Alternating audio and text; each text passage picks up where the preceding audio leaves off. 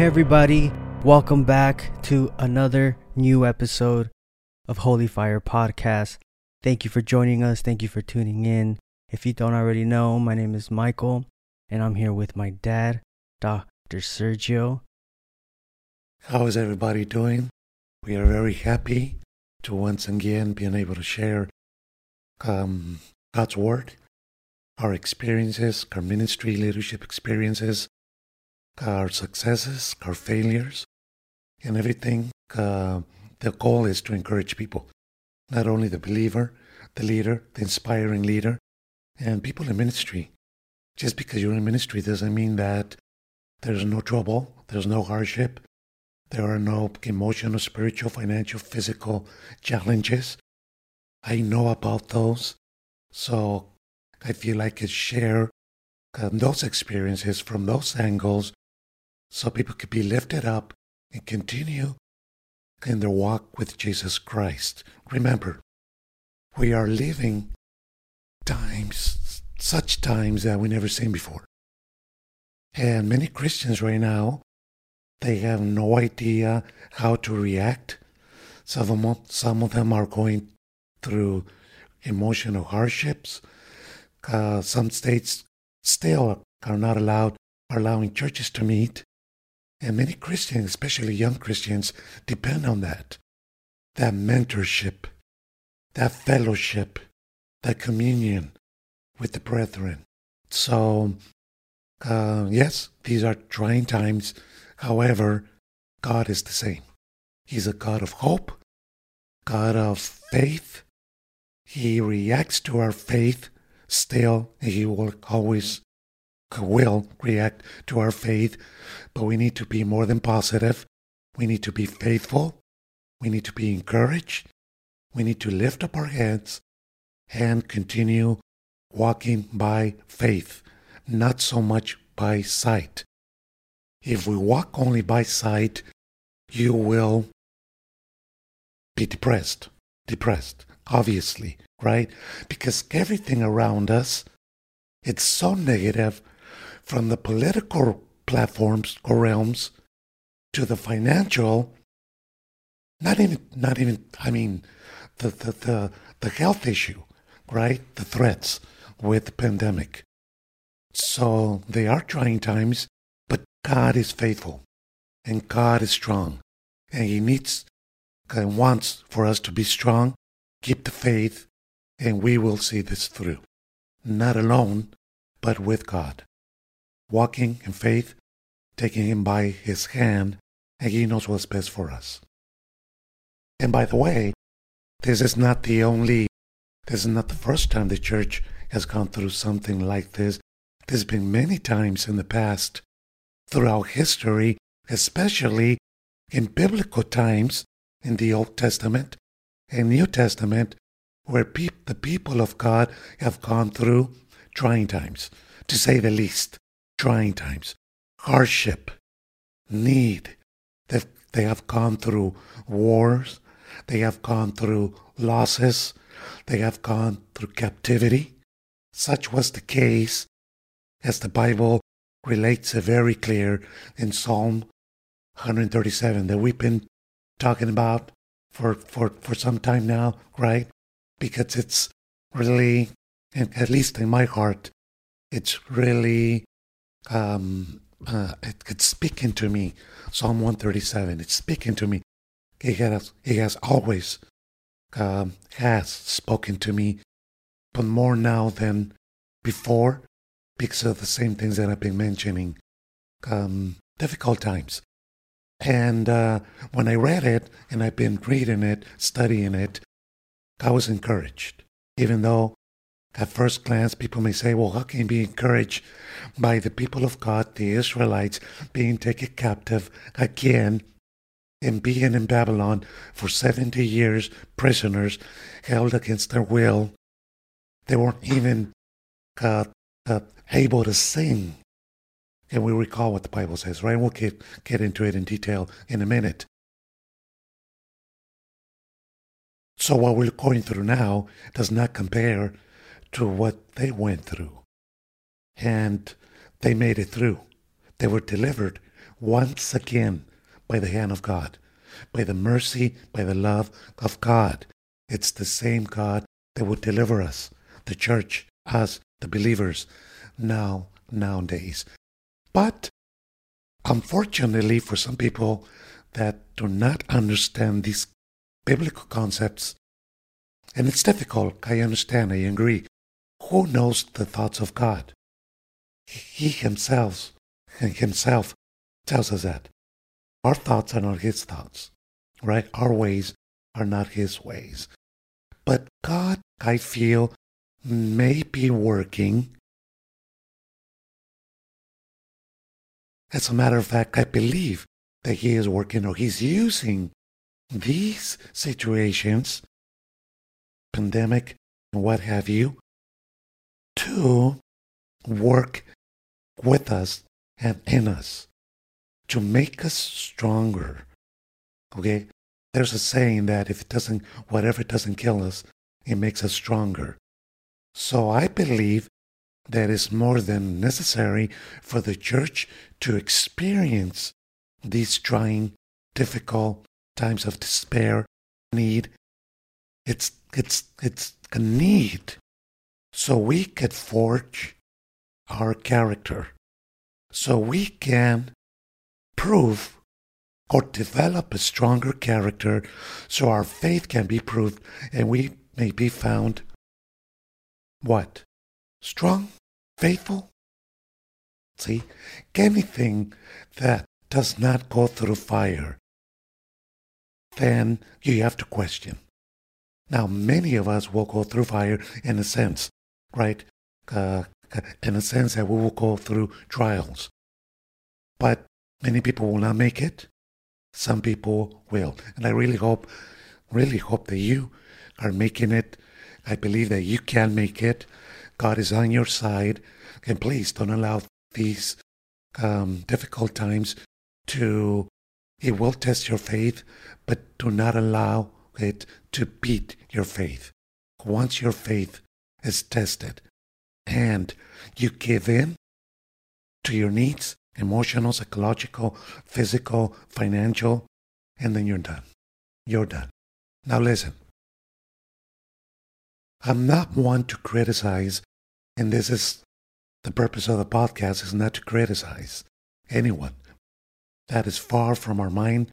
That is far from our objectives and goals for this podcast. On the contrary, we want to edify, build, construct, encourage, and even if we have to use our failures in the past, if that's going to help you, great. Because that has been the case in my life. I have seen so many people for so long go through trials and tribulations, they don't even compare, not even by 50% of what I've gone through. See, when you're speaking about death, losing someone, see, that's trying. That's difficult. I cannot imagine how that feels. My parents, thank God, they are still alive. My siblings, my sons, right? My immediate family, everyone. My granddaughters that bring me so much joy. I cannot imagine how it feels to go through a loss of someone that close to you. It can be devastating, right? And that person may feel that the world is crumbling or has crumbled, and some lose hope. I suppose eventually most of us will experience that, will walk through that journey, because it's life, right? No one is eternal, at least not physically. However, I could tell you about my experiences, and some people that may know my full story may also think, wow, how did he make it? Oh, or they might assume or suggest that it wasn't that difficult when I know how difficult it was. Or someone may even think that because my faith was so great, or spiritual authority, or biblical knowledge was whatever, such and such, that it can that it was easy. Mm-hmm. But it's not. When you go through it, it's not easy. Especially when you speak about injustice, right? And that'll be a total different topic for another day. But it's never easy for the person, no matter what you go through, it's never easy for the person that's going through that valley of death. It's never easy. This is why we should never criticize or judge or point fingers when people do this or they say that or the reaction is different. It's very easy from the outside to judge and say, well, I would never have done that. I will never say that. I will never go there. I will never trip on that stone. Never say never, because it happens. As a matter of fact, the minute you say never, and then it's around the corner. It's waiting for you. So, we must build up our strength, our faith, and continue loving and serving God. Doesn't matter the circumstances. Does not matter the circumstances. Now, you may be flying so high. You may be experiencing success at a level that you never have in the past. And I'm happy for you. I am glad that you're blessed. I am glad to see you on the top of the mountain. I am glad that you have found happiness in the job of your dreams and your wife, your husband, and your family, and you're healthy. Excellent. I am blessed to know that you are blessed. And I understand how easy it is to give thanks to God when you're sitting on the top of the mountain. But I just pray for you, if it happens to be that one day your life is not as glamorous as once was, and now you're walking through the valley of shadows and death. Remember this: God of success is the same God in failure. The God that was with you on the top of the mountain is the same God that He will be with you in the valleys, deep, dark, cold valleys. In the top of the mountain, you are successful. People applaud you. People want to be with you. People seek you out. They surround you.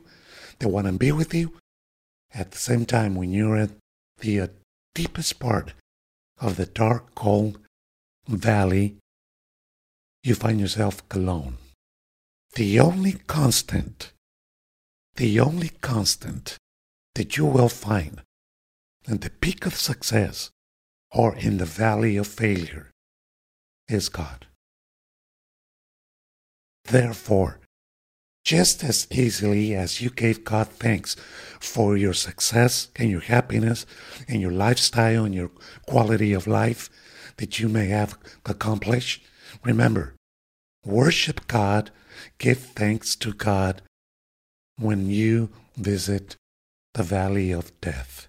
Now, a reminder, it is lonely, it is dark, it is cold. But none of those things are greater than God. See, now it may be difficult to give thanks when you're in darkness, when you're alone, when it's cold, in that valley of shadow of death. It's difficult, but this is something that we must do. No matter what happens, God is still God, and the Word is still His Word. And God doesn't change, nor does His Word. So there's hope. There's hope. And that was exactly the case of the Israelites in Psalm 137. See, I don't know if you want to help me read, but in verse 1, it says, "By the rivers of Babylon, there we sat down, we wept, when we remember Zion." See, this is what I'm talking about. This is my introduction in this podcast regarding this topic that I want to name hanging harps, right? Hanging harps. Now, the harp, it's an instrument, musical instrument, used by the Israelites to worship God, to praise God. I think some Bibles, it may not say harp, it may say lyra, something like that, right? Some form of string instruments, right?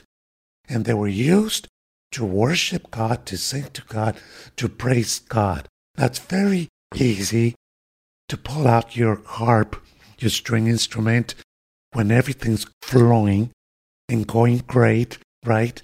And you have everything you can think of, and you're being blessed by God, because every good thing, the Bible says, every good thing comes from above. And that above means God. He is first and foremost responsible for every blessing in your life, in my life, in your life, in everyone's lives.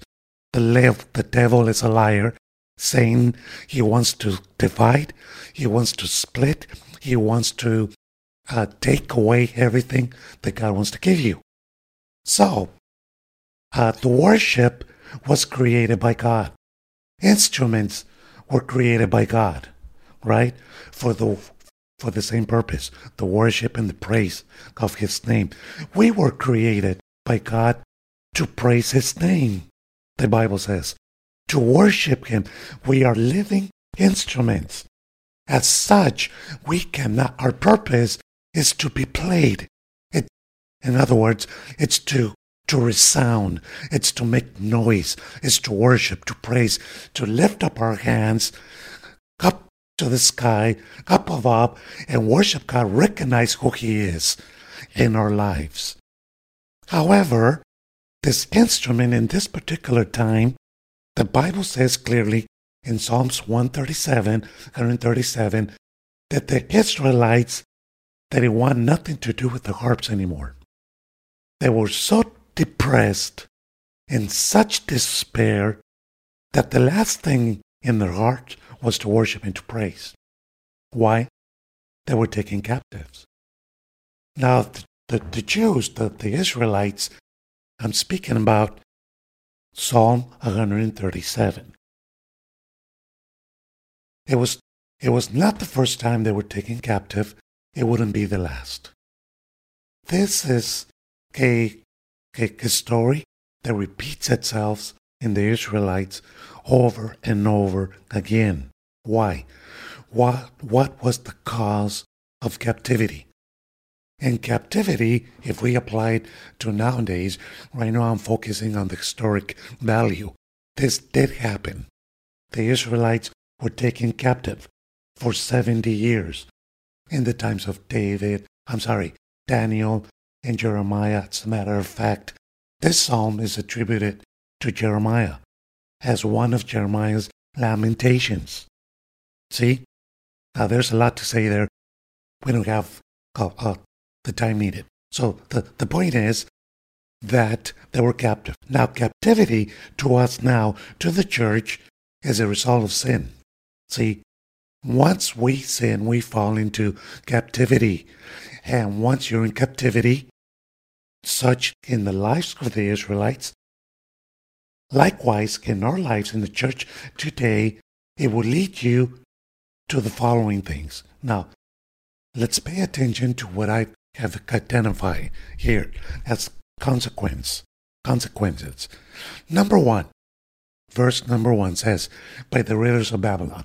So, they were sitting, some historians say that they were placed next to the rivers of Babylon to work, and some have said it was such they were placed next to the rivers as punishment, so they could see the city and the rivers flowing. However, they were captive.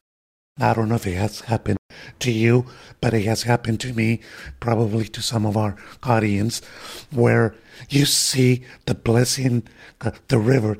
The rivers in the Bible, it's a representation of the Word, right? Of the Word. For example, that we are clean by the Word. We have been washed. when Peter asked Jesus, when Jesus washed their feet, right? You will not do such things. And then Jesus says, hey, you have to. Otherwise, right? So here's the point. The rivers, the water in the Bible represents the Word. The Word.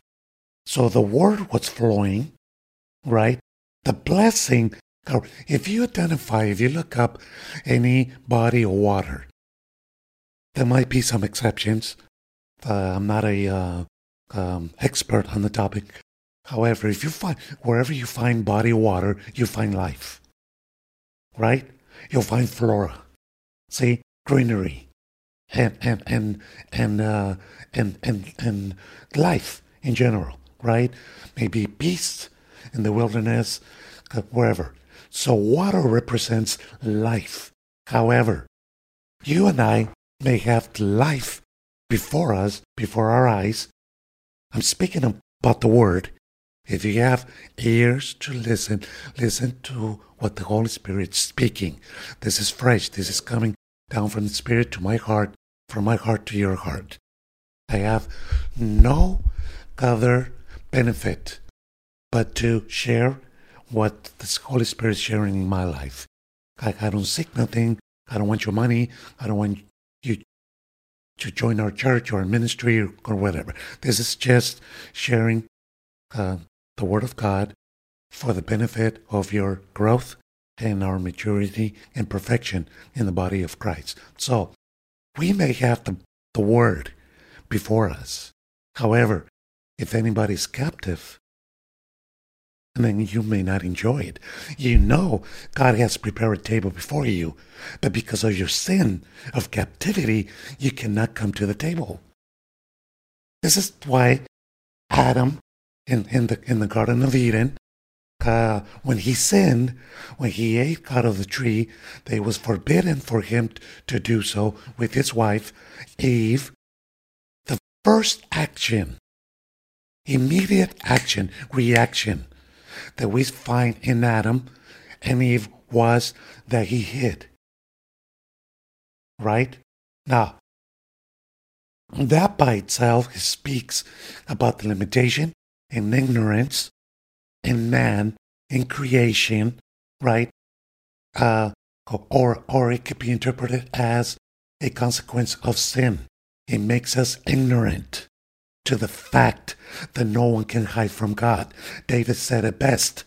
If I hide, if I go into the deep of the water, there you are. If I run, if I go here, go there, I can't hide from your presence. We find that in the Psalms.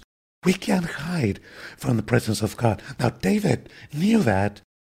Maybe he didn't know that from the beginning, but he learned that no one can hide from God.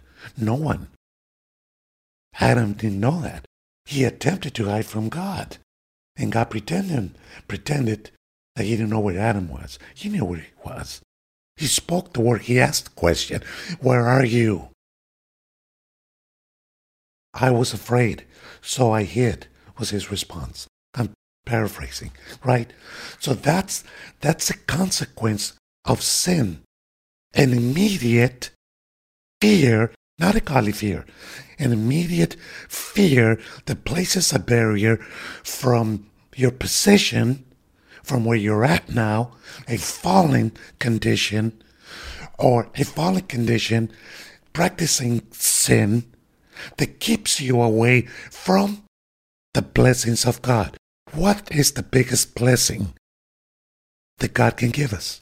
Some may say riches, some may say health, some may say family, and I understand all of that. I disagree. The biggest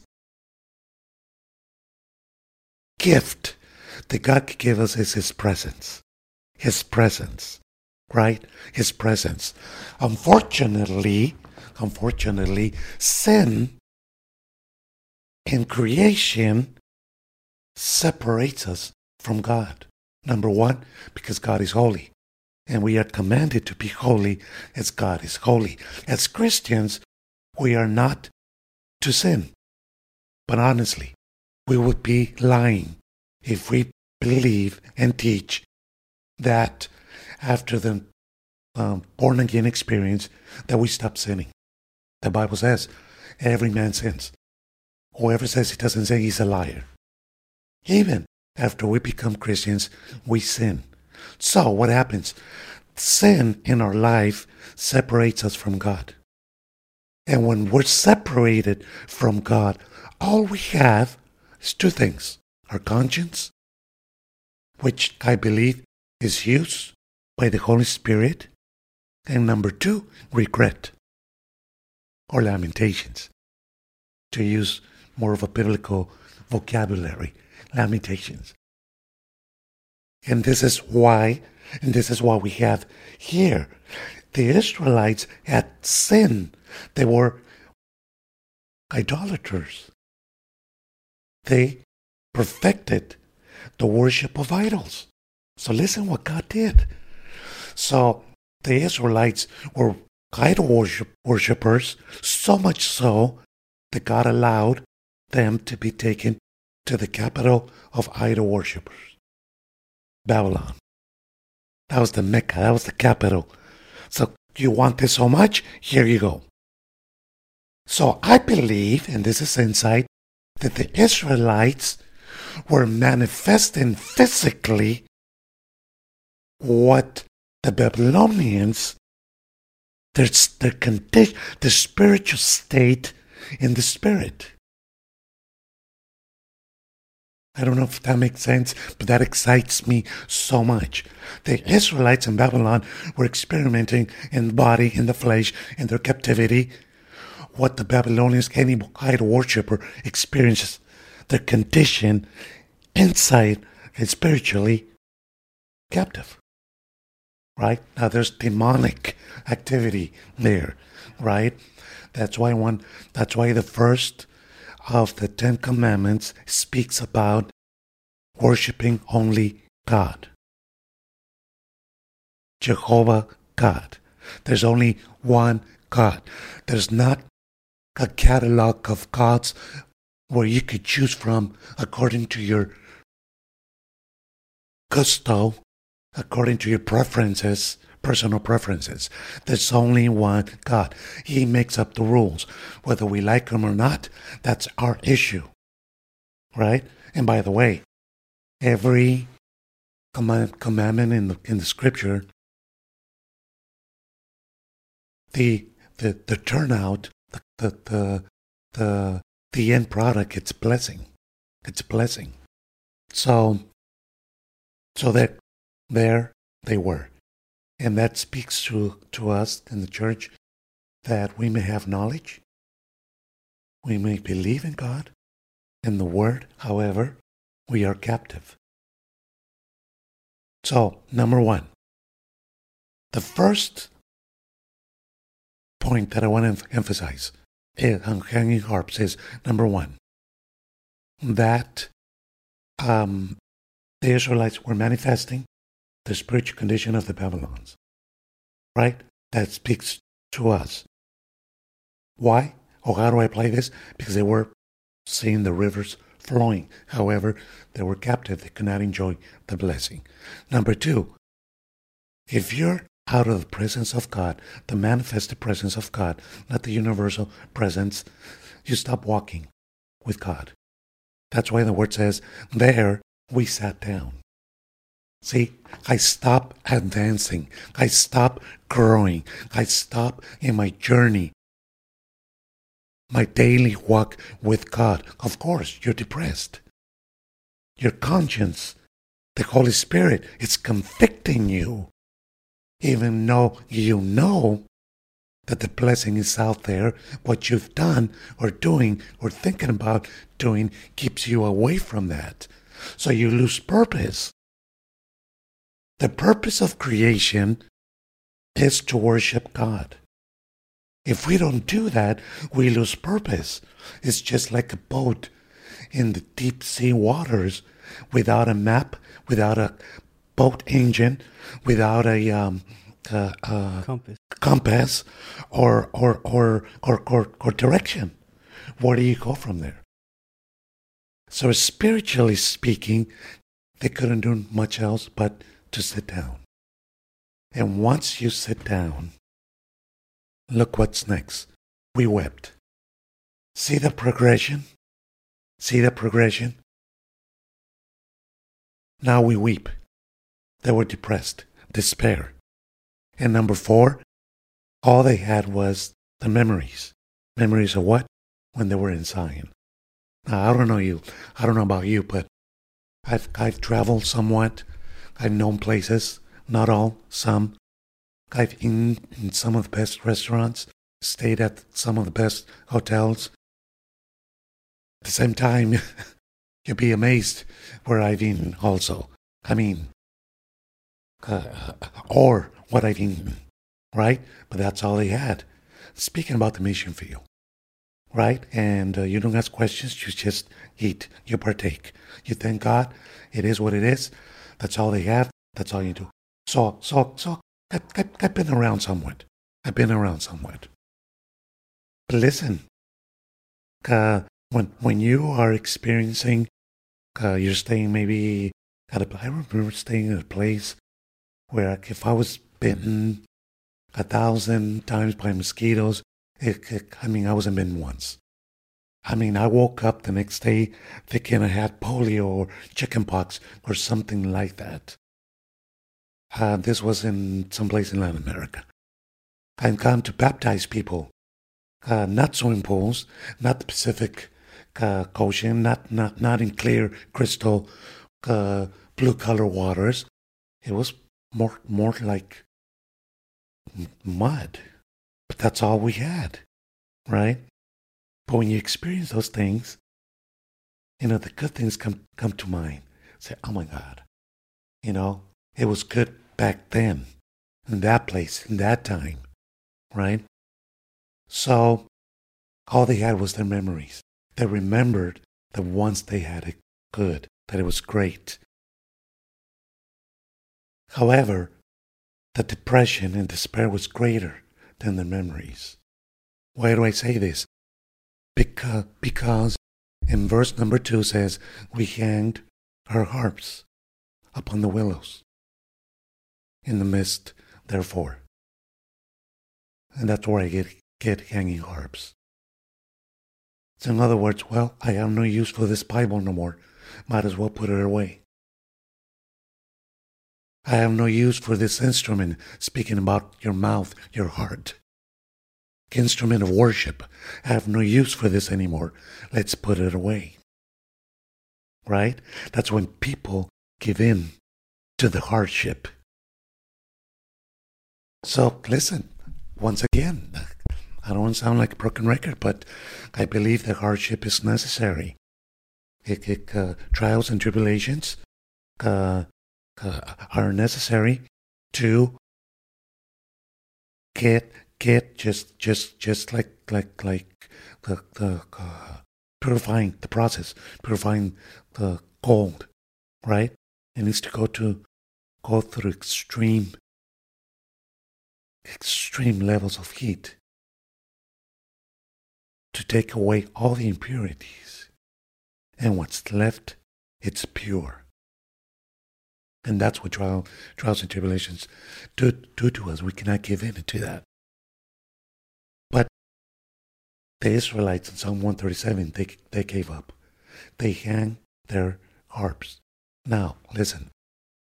Whatever you may be going through, you may be thinking about it, feeling of giving up. You cannot allow yourself to do that. You cannot. You must not.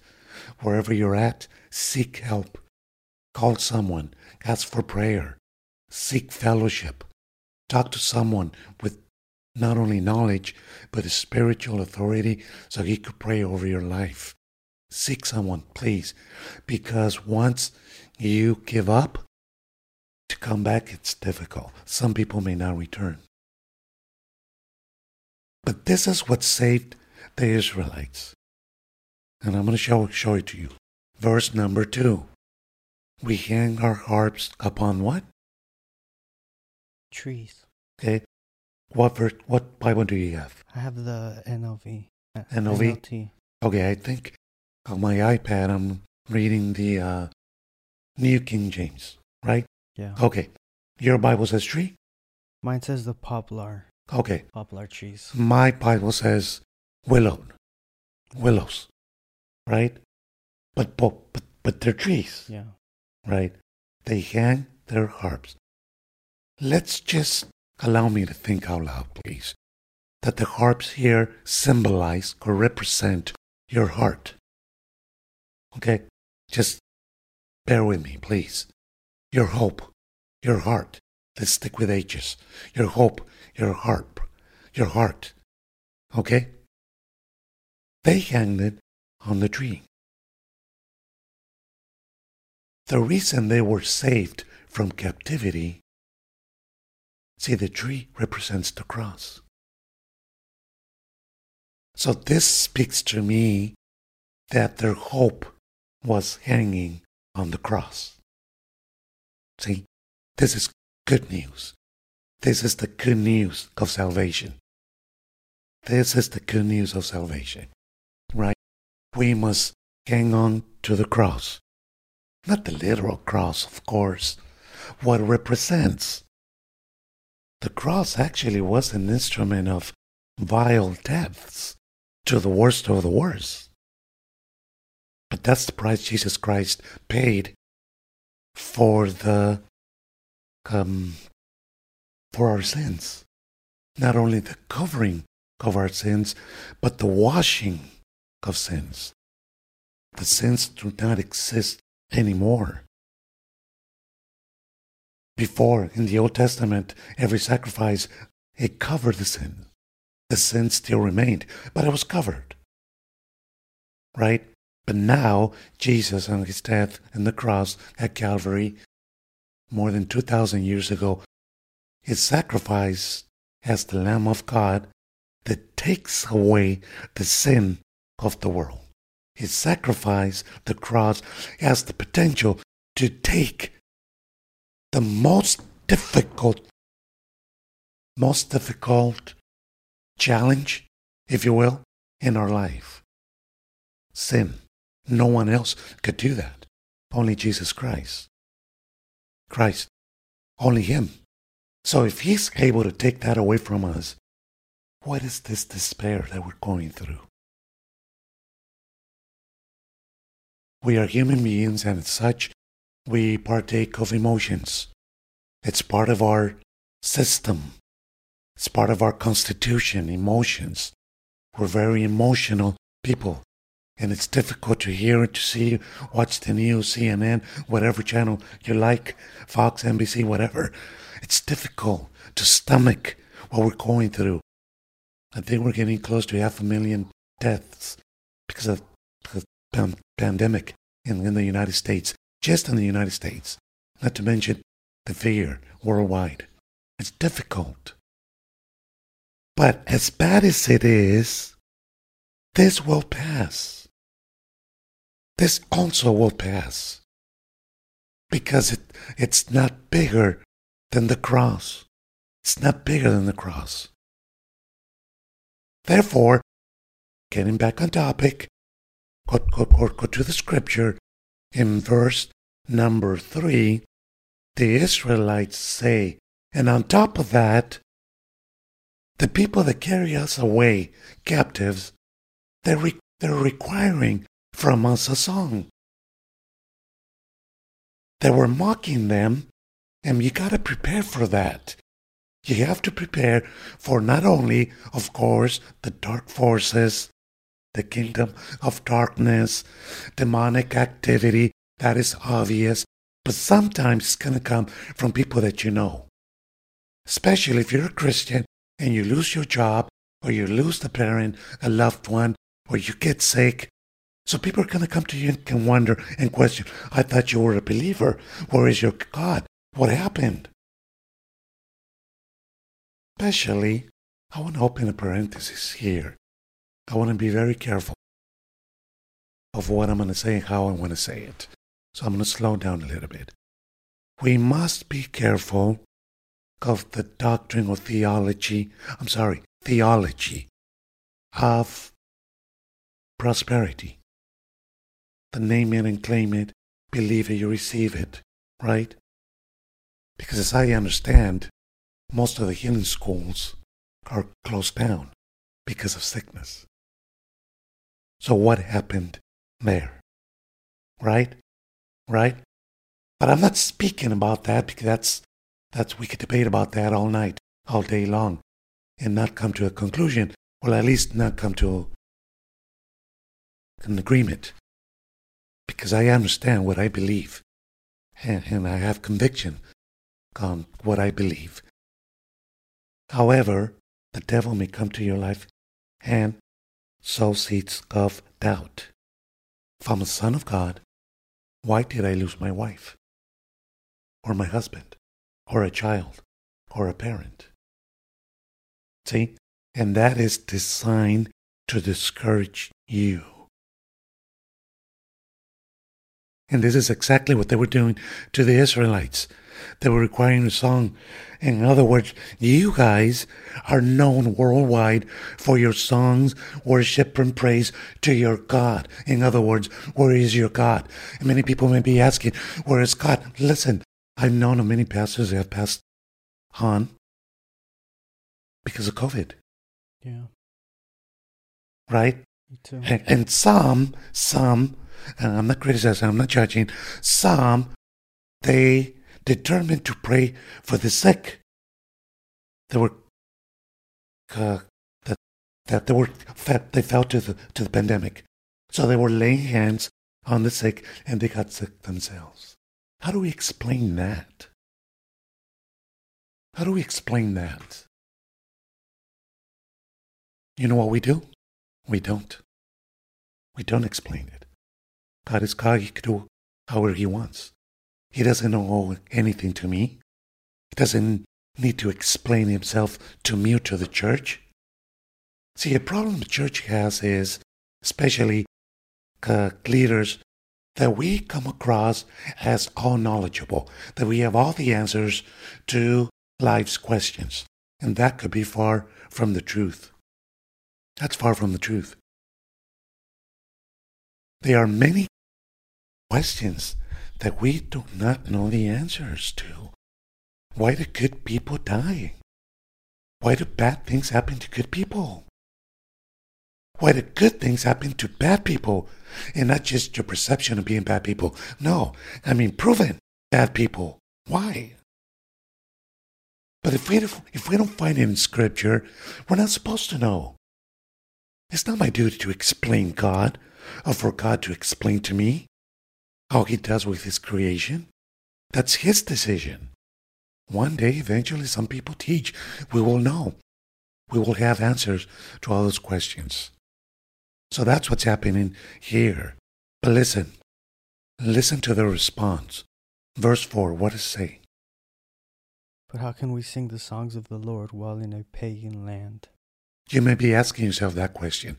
How can I give thanks to God while I'm going through the suffering, need, difficult times, trying times, trials and tribulations, despair, losses? Everywhere you look, maybe in your life, maybe your job, maybe your finances, maybe health, maybe the loss of someone, maybe, listen, whatever it is. So their attitude was, how can we sing to God now, paraphrasing, now that we're captives? In other words, if we were free, successful, healthy, and rich, yes, of course. And that's what many people do today, nowadays, in the church. We have Sunday Christians. We have pulpit prophets. We have program pastors, event apostles, weekend prophets, weekend apostles. Yes, I say it with conviction. I've been there, done that, seen it, I've heard it.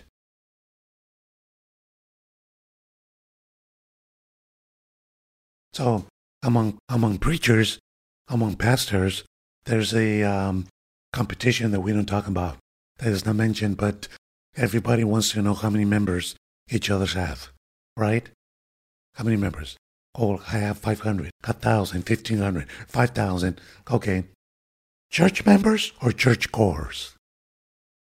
church members or church cores?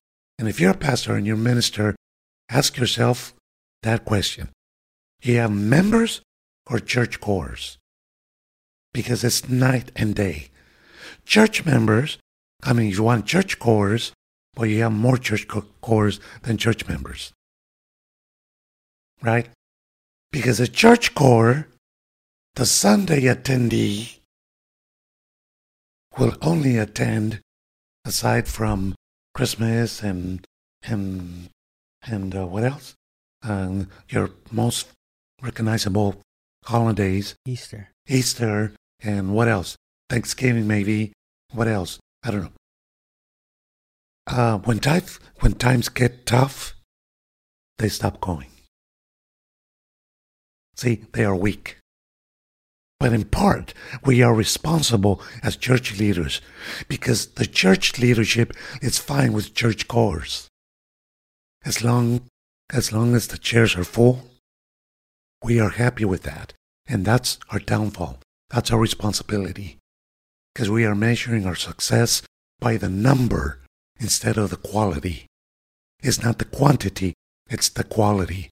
That's why Ephesians 4 says that the apostle, the prophet, the evangelist, the teacher, the pastor are called by God, they're equipped by God, so we get equipped, the saints, for the perfection of the saints. We are never called to sought out decisions. We are to make out of the creation, preach the gospel for the repentance of sins. And listen, we're not even called to make Christians. The word Christian is only mentioned twice in the Bible, and never by Jesus. Right?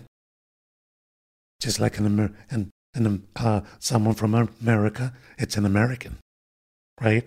So we believe the doctrine, teachings of Christ, so we're Christians. But that doesn't mean that we're holy. That we live in obedience. That we are strong. That no matter what you throw at me, I will never hang my harp. There's no guarantee. But since we are preaching nowadays a Christianity light message focused on user-friendly services based on programs and huge productions, we are growing in presence, not the presence of God, the presence of the minister or the organization, but the church cores grow weaker every time. That's why this is one of the reasons when one of the weak ones, person that it's weak, a believer that it's weak, it's attacked. Doesn't matter the strength of the attack. It could be the smallest attack. They give in. They have no faith, no hope, no strength, no spiritual authority. They give up. See? There's two ways of raising your hands. To worship and praise, giving all glory to God, to your Creator, the only God, true God, the just God of justice, mercy and love, or you raise your hands when you give up. Right? Like when a thief comes behind you and says, what does he say? Stick him up. Yes, I raise my hands, but out of fear. I represent no threat to the robber, to the thief. I rather lift up my hands. Doesn't matter if I feel weak. Doesn't matter if you're weak. Doesn't matter if your wife left you, your husband left you, if your son or daughter is sick, if there's a threat of you losing your job, losing your home, the mortgage payment, the bills are piling up. I don't know what you're going through, but please don't give up. Just look at the cross, look at the cross, look at the cross, look at the cross. It's the door that God is providing. It's Jesus hanging on the cross saying, do not fear. You're a creation, a child of God. Do not fear. God is for you. Doesn't matter what weapon it's formed against you, it will not prevail. Yes? there will be tears. Yes, you will feel alone. Yes, you will be ridiculed. Yes, humiliated. Yes, whatever you want, but not by God. He will stand with you, even when you can't stand up for yourself. So this is what verse 4 represents to me. The willows, the poplar trees. I looked at the tree, and my heart represented in the harp the strings of my heart, the ones that I used to play to worship God. Hope. Hope. Listen what happened. Check this out. Pay attention to this. Verse 5, what does it say? If I forget you, O Zion, let my right hand forget how to play the harp. Okay. What they're saying is, since their hope was hanging on the cross, so in other words, listen, if I forget who I am, in other words, where I come from, my purpose in life, what's the purpose of having talent or the ability to play an instrument? If it's not from God, for whom then? And number 6? May my tongue stick to the roof of my mouth if I fail to remember you. Okay, so pay close attention to this. The Bible says that out of the abundance of the heart speaketh the mouth. And what is speaking about here? The mouth, right? The inspiration, right? I don't need more inspiration if I forget Zion, the holy hill, capital city of Israel, Jerusalem. So the resolution was this. I have hope. I will never forget who I am, who God is, what the word means to me. Hope and faith. If I do, I don't need any talent to play an instrument, nor the inspiration to write the songs, to write them and to sing them. So they were that committed, even though they were down, even though they were weak, even though they were captive. But they had a conviction. They didn't lose hope, even though they were depressed, because it's allowed. We're not exempt from that. Don't feel bad if you feel depressed or alone. Don't stay that way, but don't feel bad. There will be times where we go through hardship. And how long? I don't know. As long as it takes. Don't stop looking at the cross. Don't hang your heart. And if you do, hang it in the cross. And renew your commitment to God. Your talent. Your musical instrument, which is your heart. Right?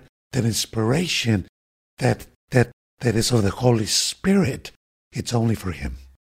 If it's not for Him, it's not worth playing, singing, or doing any of that. And then the Israelites finished by saying, remember us, God. Remember everything they're doing to us. In other words,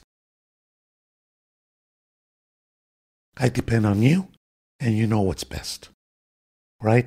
And eventually the Israelites were set free, as prophesied. And they came back to the land. So it's more than a nice story. It's more than a nice chapter.